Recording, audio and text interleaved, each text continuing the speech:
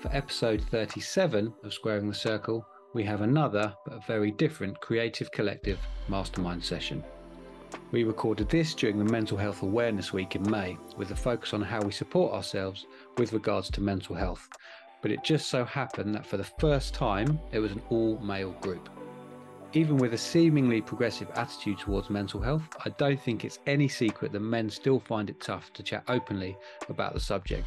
So we saw this as an opportunity to share our thoughts, the difficulties we face, and coping strategies we use. What you're about to hear is a searingly honest conversation where we all put down the barriers and lend a listening ear to one another.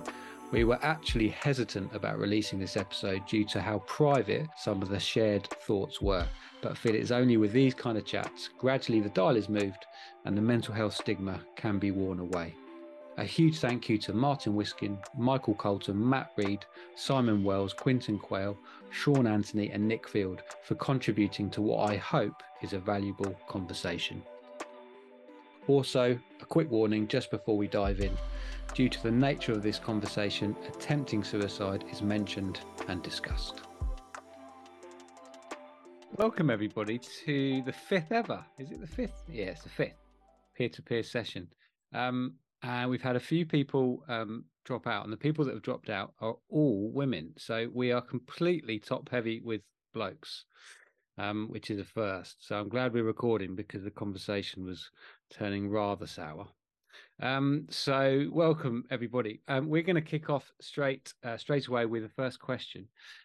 We're recording this on Thursday, the 18th of May, and we're halfway through Mental Health Awareness Week. So the first question is how we support ourselves, how we balance our mental health in terms of our business, but also in wider life, because obviously there's big overlaps. So I'll kick off, but I don't have too much to say in terms of I feel like I'm very lucky, and I don't feel I certainly don't feel that I suffer from poor mental health. I have like a good couple of days here and there that I'm feeling down, or for whatever reason motivation's low, but I certainly don't feel that I suffer from depression or anything like that. So I feel very lucky. So I'm maybe not in the best position to talk. However, I do think that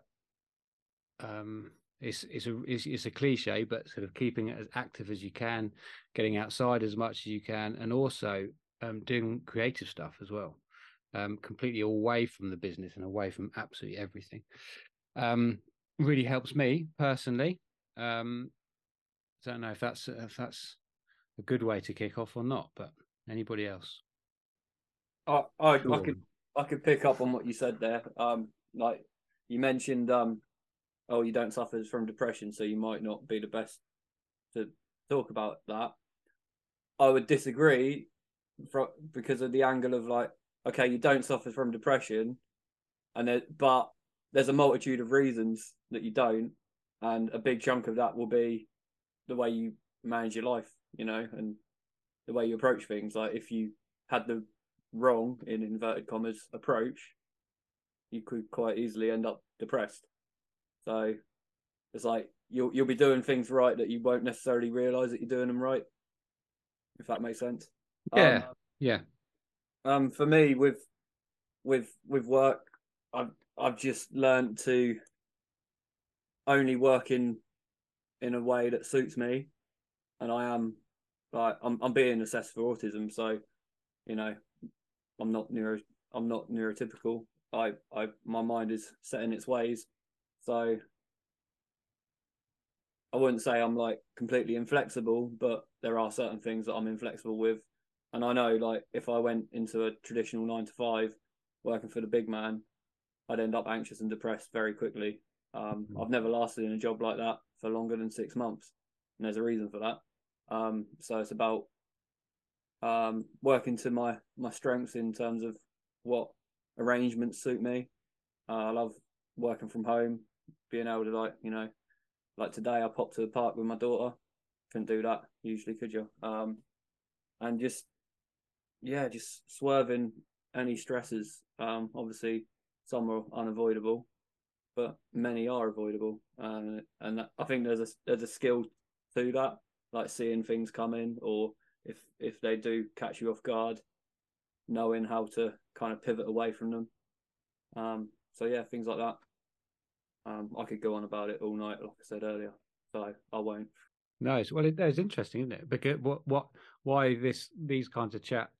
Well, weirdly, in a weird kind of way, I made at the very top, I was saying, it's all blokes, and that's going to probably make this chat harder. Actually, I'm finding it quite hard because because we don't generally have these kind of chats, do we? Where essentially someone brings up a subject and then we talk about it. If you're in a pub or you're doing something else, these kind of chats generally don't come up if you're out on a Friday or Saturday night. So yeah, thank you, Matt. Sean. Well, yeah, I mean, bouncing off of that, actually, it's Matt, I'm quite lucky with my friendship group. I mean, I when there's all of us together, it does sort of descend into chaos, but when there is a smaller number of us, we do end up towards the end of the night actually talking to each other about mental health. And that's the only time, I mean, the last time we've hung out is in about twice in the last year, but both times we've actually talked about that and opened up and started speaking more. And it's something, I mean, even I posted about it the other day. It feels like it's a British thing. It was like, hello, mate, how you doing? Yeah, I'm not bad, thanks. How are you? Kind of thing. Even though might have 101 things like going on in your head and you screaming you need to talk to somebody. But it's just that sort of, no, I can't, sort of, I'm so sorry. I didn't mean to bother you with all my problems, but you just sort of keep them to yourself. And I mean, that I've been that way for a long time. And actually, I went speaking to someone about anxiety and depression last year, and she did the whole form and everything, and she's like, okay, excellent, right, you got 4 marks. I was like, oh, blinding, excellent. She goes, oh honey, no. I was like, oh god, bloody hell. But yeah, it's sort of through talking to her and being able to what was the way she called them?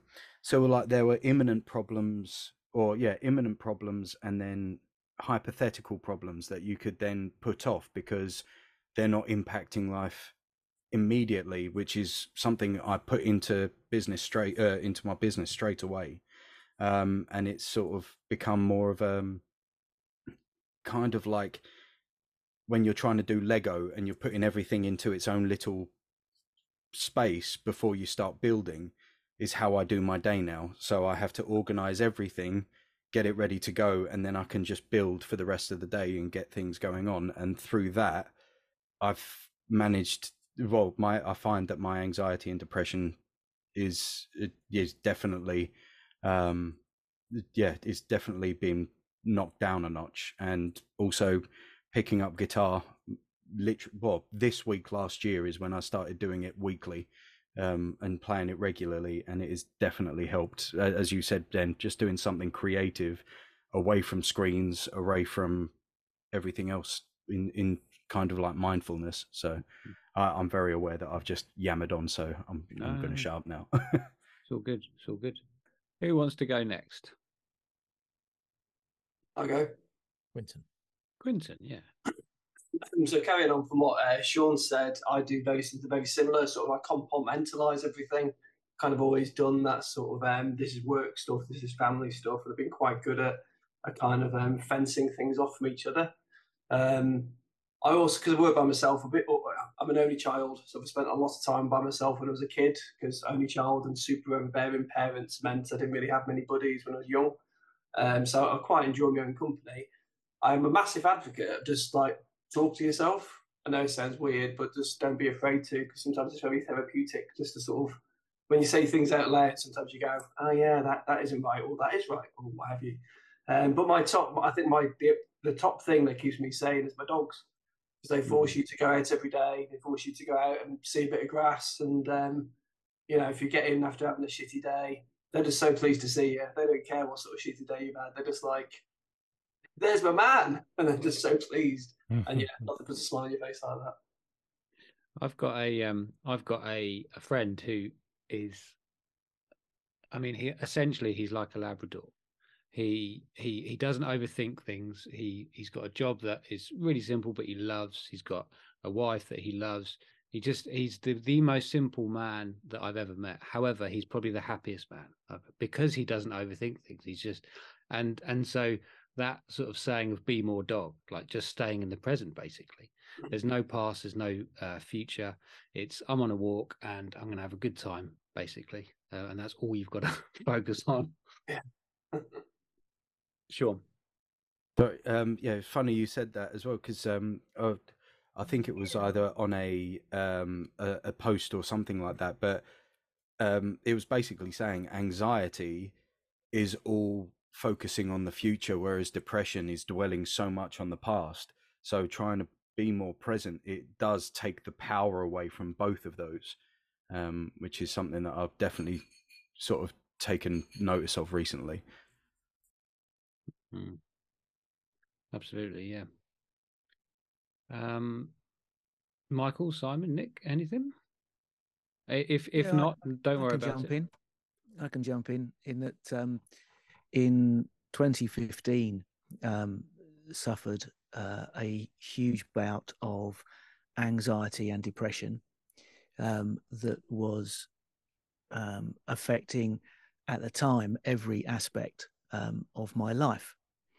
And it was only when through work ended up doing a how to manage your mental health course of all things, and sat down with one of the counselors there, and she was talking through how to actually assess your life in the round.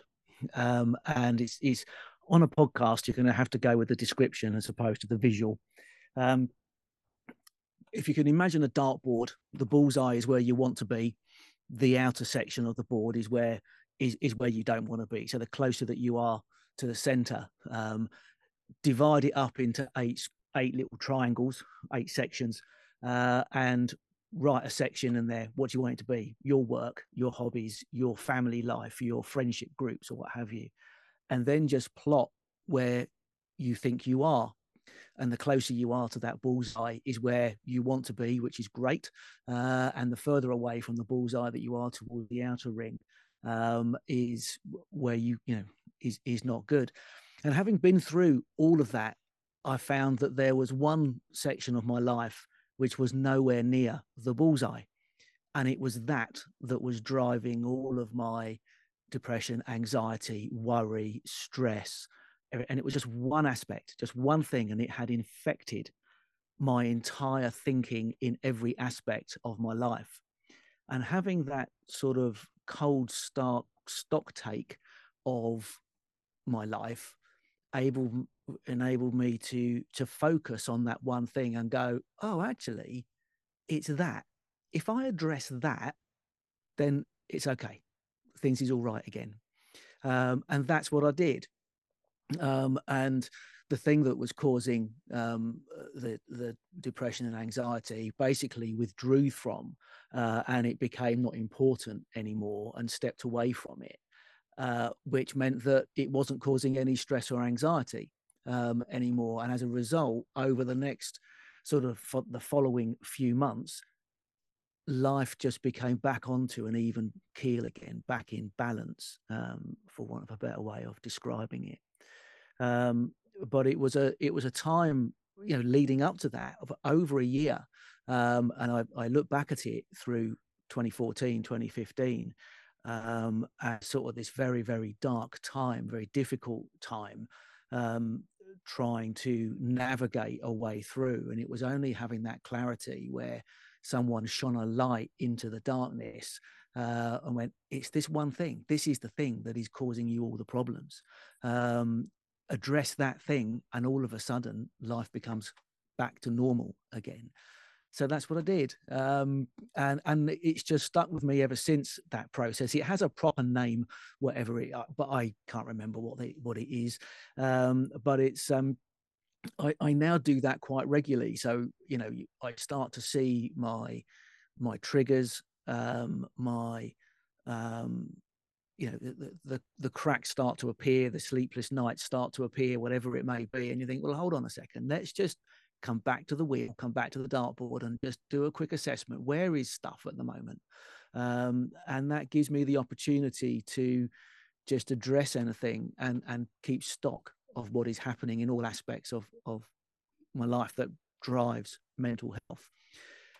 I find that maintaining good mental health is an active process now, and I journal most days.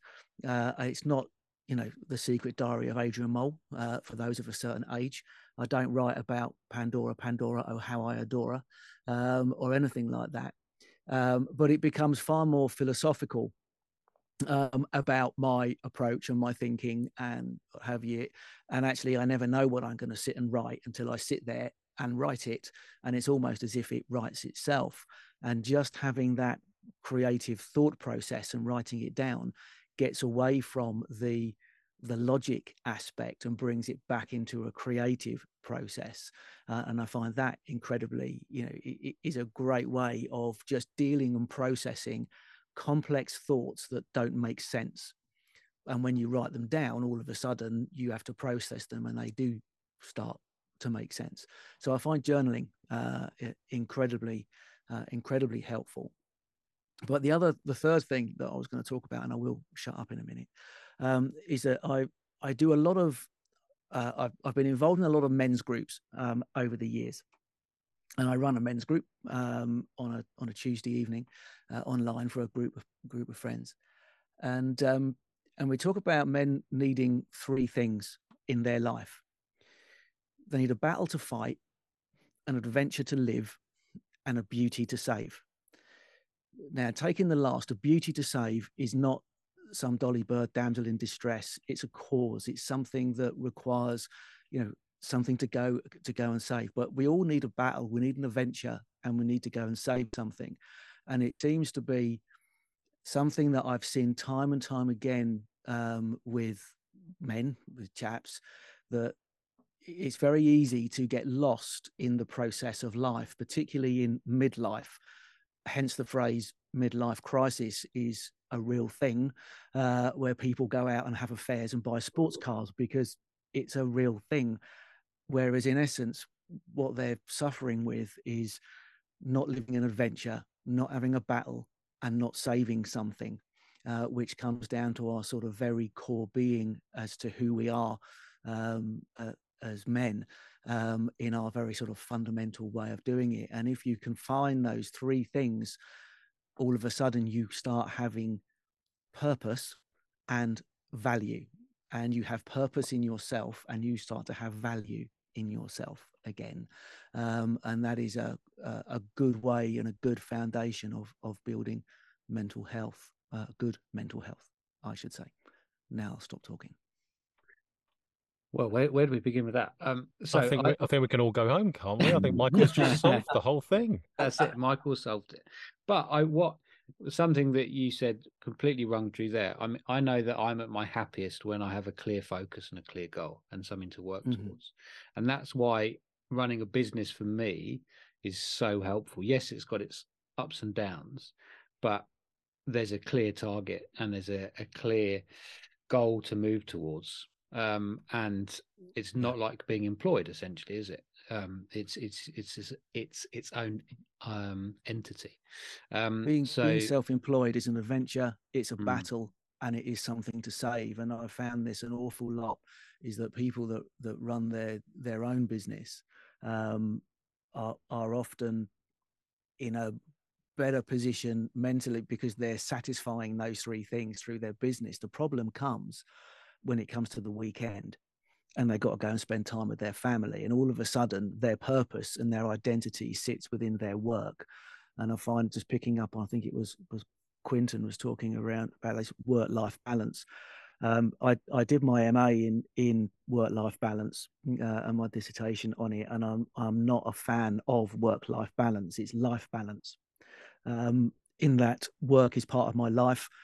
My work and my life are not separate They are interconnected. They are one. I am just one being. And work-life balance is a very management phrase of sort of trying to separate your employment from your family, whereas actually being self-employed and running a business, it's interlinked massively. So in all aspects of our life. Perfect. Thank you, Michael. Simon, Nick, anything to add at all before we move on? Lots of things to add.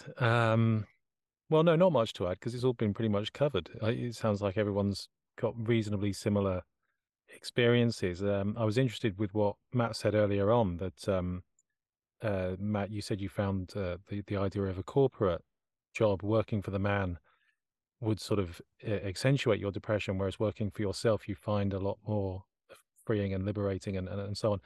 I've actually, to an extent, I totally love working for myself, but I've almost found it the reverse. So I used to work for a nationally renowned postal delivery service, which most of you have heard of. And it was dull, it was boring, it was repetitive, it wasn't my niche, it wasn't my passion. But it was easy. It was relatively stress-free. It was somebody else made the rules, somebody gave you a finite amount of work to do within a finite amount of time, and they gave you a paycheck at the end of the week. And yes, it was dull. I wanted to get out of that for a very long time, and I'm very glad that I am where I am now. But I I have found an awful lot more pressure, anxiety, fear, worry about the constant fluctuating income of being self-employed, time management, all of that. I found that an incredible strain, and still do. I still haven't figured that out yet. And then when you throw into that a little bit of a health problem that I've got, when you throw into that having an autistic wife and son who need a certain amount of care, when you throw all of these things together, I'm struggling at the moment. Actually, I don't mind saying I'm struggling quite a bit at the moment. It's things like this that help me. If we're sort of talking about what helps, yes, going for a walk by the river helps me. Going and exploring the hustle and bustle of central London somehow helps me. It shouldn't. It should stress me out, but it helps me. Going to see live music helps me. Going in the backyard and chopping some wood with a sharp axe helps me. Little things like this, I find beneficial. And there is such an incredible community online. There are so many wonderful people I've met in the last handful of years through, things like this, through networking, through whatever it might be. I'm connected to more people than I ever have been before. I find even that comes with a certain amount of oddness because I've met very, very few of you in the flesh. You all happen to live a really long way away from me. Stop it. Move nearer. So it's like I'm more connected than I've ever been before, and yet I'm less connected than I've ever been before. I'm a voiceover artist, so I sit in a cupboard talking to myself all day long. I used to be surrounded by 50-odd post workers every day. Now I'm not. So I don't even know what the point of all of that was, but yes, stuff is happening. Things are real. Issues are being had. Thank you for your support.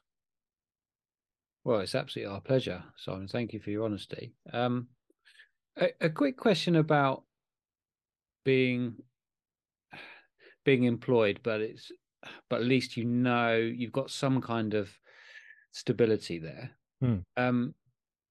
And I think that's the ultimate benefit, isn't it? Is that if you are employed, you can have a couple of weeks where you're not really feeling the best and you just half-arse it. You punch in, you punch out, and you get paid exactly the same amount, which frees you up to deal or support the people you need to support in your in your sort of wider life.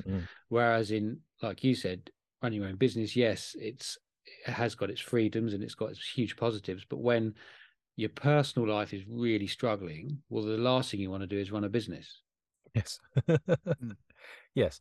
Throw into that, the absence of sick leave, annual leave, pension, things like that. I wouldn't want to go back to it at all. I'm so happy being where I am, but that doesn't mean that it's not without its complications. Yeah. It's not easy. It's not easy running your own business. Agreed. I think there's some interesting things in what you've said, Simon. Like, I agree to a certain extent about, personally, yeah, the structure and the certainty of employment is great. But what that highlights to me is two things. Managing your mental health is a balancing act, first of all. And within that balancing act, you've got to figure out what works best for you.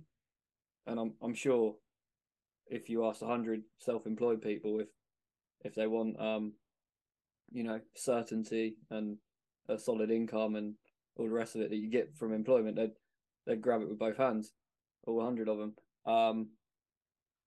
But it's important to try and kind of figure out the way your mind works, and self-employment is a balancing act in itself.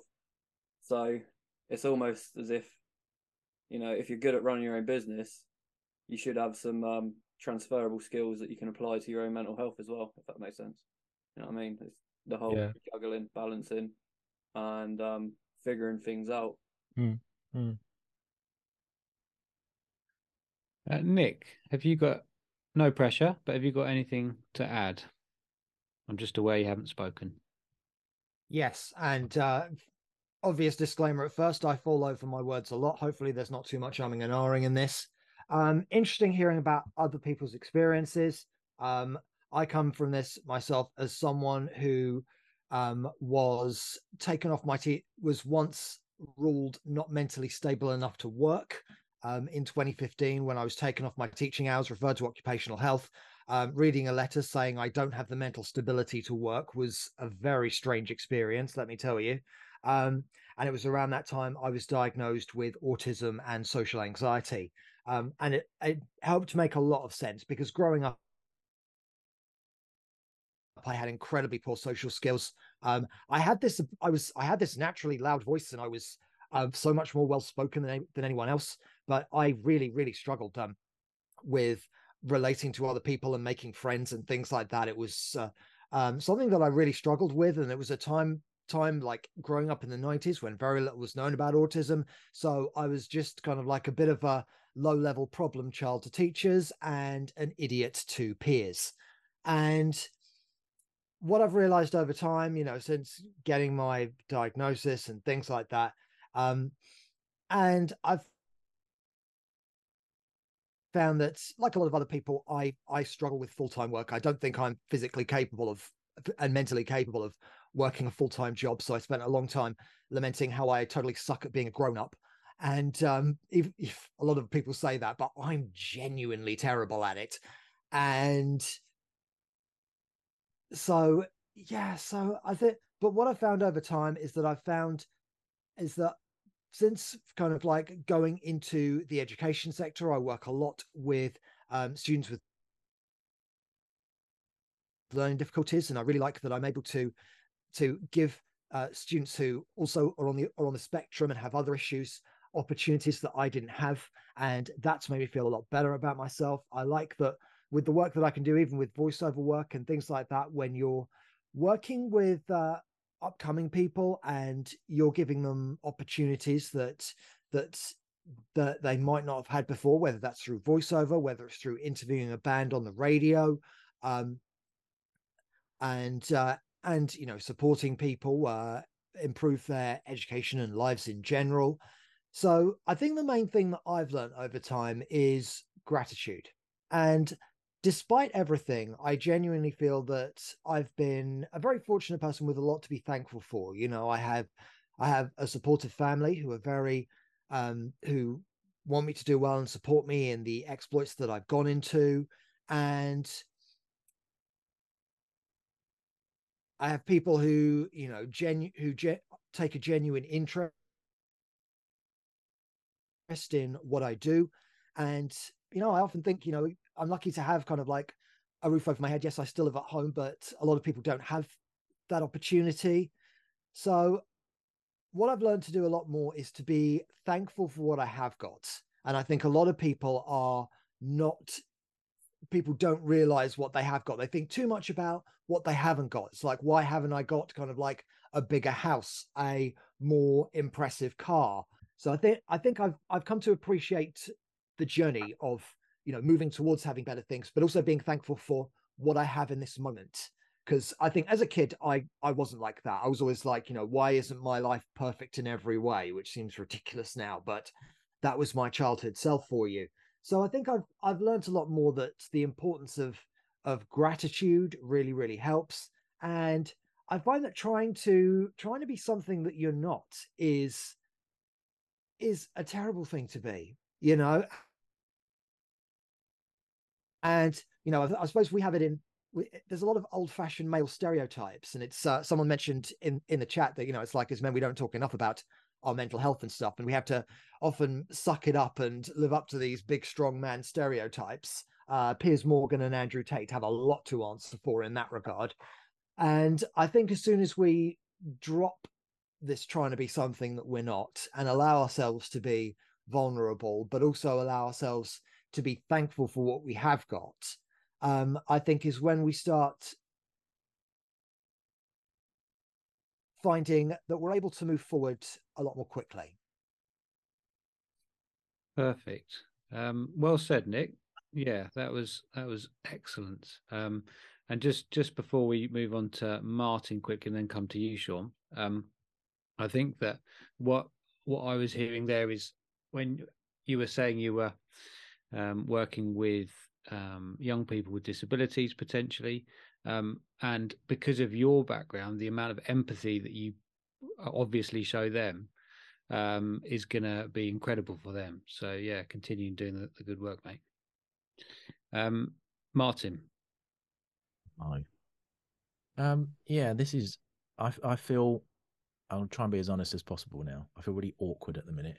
I feel a bit like I'm withdrawing into myself during this conversation, because I think it's making me think about this stuff. And I had a quick chat with Simon earlier and was mentioning how I don't really talk about this stuff much at all. And despite, you know, having gone through a lot of different bits and pieces before, which I won't go into detail with because it's long-winded. But I think in terms of the business side of things, it, like Simon said just now, it's things like this.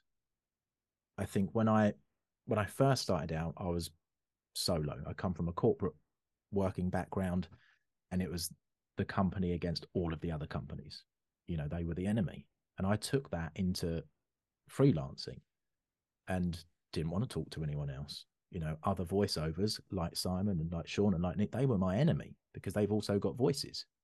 You know, that's my work they're taking. So to start with, for a long time at the beginning, I was by myself, and it was, looking back, probably one of the main causes of stress during that time, because I didn't have anyone to talk to about work.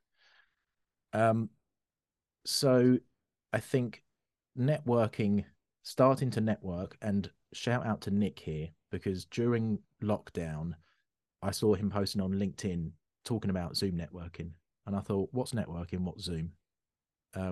And Nick told me about it, because I've known Nick for a long time, many years. And I thought, well, I've got to try it because everyone's doing it and I'm getting left behind here.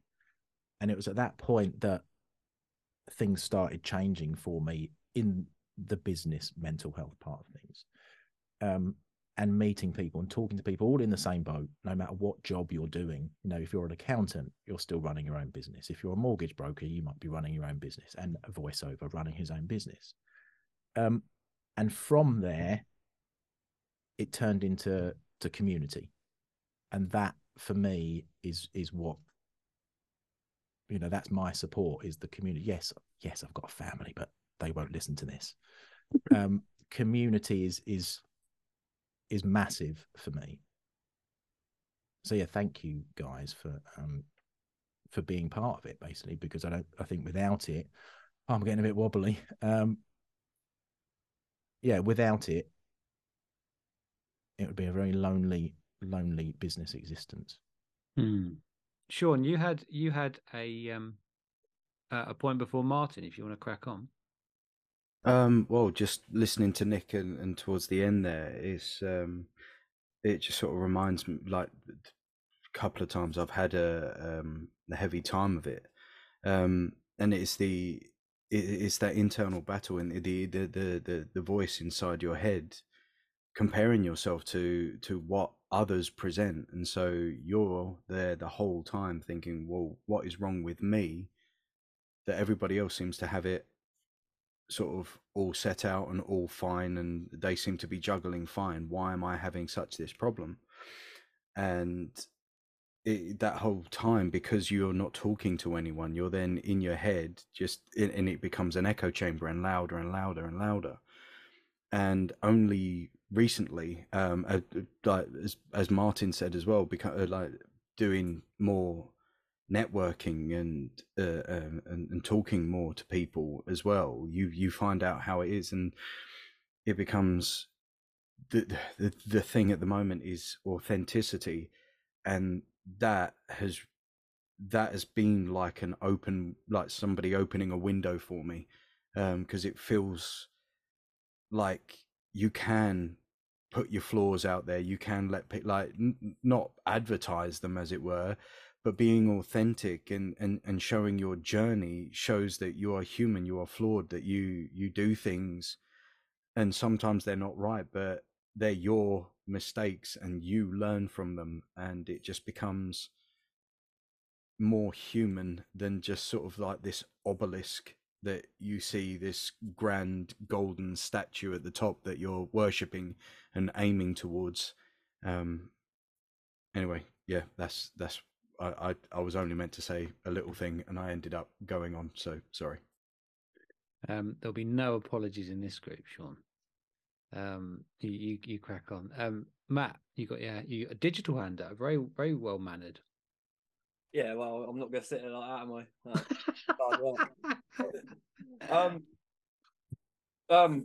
Yeah. First of all, and this may not be true for everyone here, which is fine, but I can relate to everything everyone's, well, not everything, but I can relate to things that, you know, everyone said so far, and particularly points that Martin made about community versus isolation.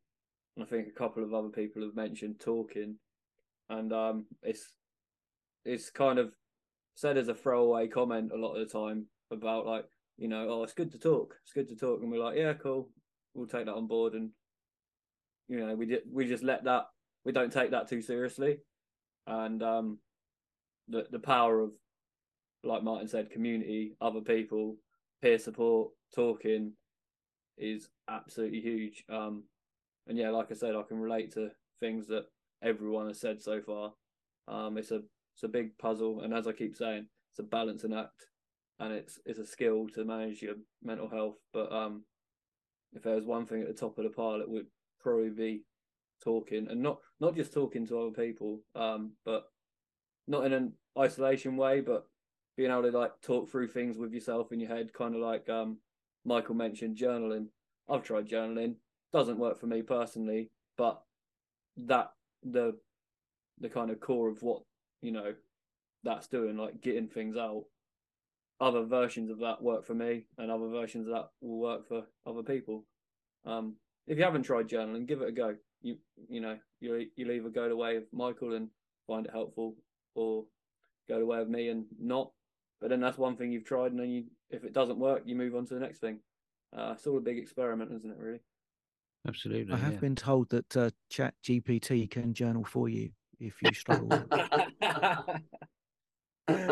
That's it. What a perfect in joke that is. Love that, Michael.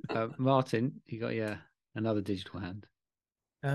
Yeah, I'll lower it. I was thinking that, because I had this with a few years ago. I can't even remember the incident, but something happened in my life, and I had a friend at the time who sort of belittled the issue that I was having, because he was having a problem that on paper was bigger than the problem I was having. And I just wanted to say, because everyone in here has got all different experiences with anxiety, mental health, etc., that you should never feel that your problems are lesser than someone else's, because they are relative to you and your life and not everyone else's. So yeah, don't ever feel that what you're going through is perhaps insignificant, or actually, well, they've had it worse than me, so I should just suck it up, sort of thing. So yeah, it's all relative and relevant. Yeah, it's a great point. Simon, and then followed by Matt. Yeah, so it just sort of struck me. So there are 8 of us in this room. We're all we're all connected by creativity. We all sort of work in the creative industries in one format or another. But other than that, there's no, it's not like we're here because we have joined a mental health group. It's not like we're here because we have sought each other out in order to chat about this stuff. We met through totally other means, and then one by one, it's become apparent that we struggle with these things. So yeah, and that's a big proportion. So there's 8 of us here. 7 of us have said that we specifically struggle with particular mental health issues. I just did some maths. That's 87.5%. How many other people are there out there that are struggling with these things as well? And it's a cliche, but it's so easy to assume that you're on your own. It's so easy to assume, oh, it's just me. I'm just different. I'm just overthinking things. I'm just making a big meal out of it, whatever it is. No one else will understand what I'm going through. 87.5% of the people on this screen, or for the listeners at home, 87.5% of the people that you're listening to, that's a lot of people who are going through mental health problems. And as everyone has already said, men typically don't talk about it very much, and therefore we should. And not only that, but we should perhaps be more aware of other people around us who might be struggling with it as well. All of us here, we've all got great what's the word for it? We've all got great faces on. We're all on social media. We all have photos of our beaming, lovely, smiling faces. And this week I conquered this mountain, and this week I managed to secure this client, and what a fantastic life I'm living, yada, yada, yada. But there's clearly something that isn't lining up behind the scene in that. Whether that is because we're all creatives and we wear our heart on our sleeves, and that's just the nature of creativity. Perhaps maybe other industries don't have such a high percentage. I don't know. But it's just become really clear in the last few minutes, there's a lot of us who have this stuff. Therefore, anyone who has it, don't feel like you're on your own, and look out for each other. Again, I'm continuing to relate to most of what's being said. Simon, you said you don't know whether it's because we're creatives, we might be kind of, more susceptible to, facing problems with our mental health.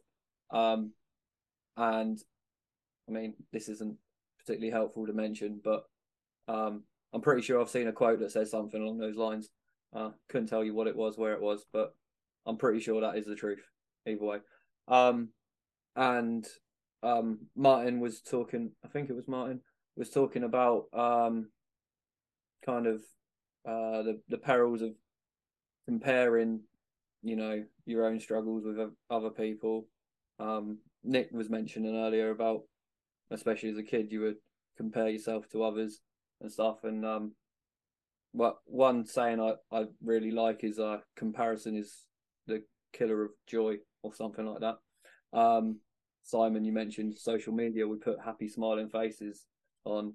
That's why I don't really like social media, which is odd for someone who works in digital marketing, but I digress. I don't personally use Facebook. For some reason I use Twitter, which is just as toxic. But on the point of comparison and thinking, oh, other people have got it worse and stuff, I wish the general consensus would be the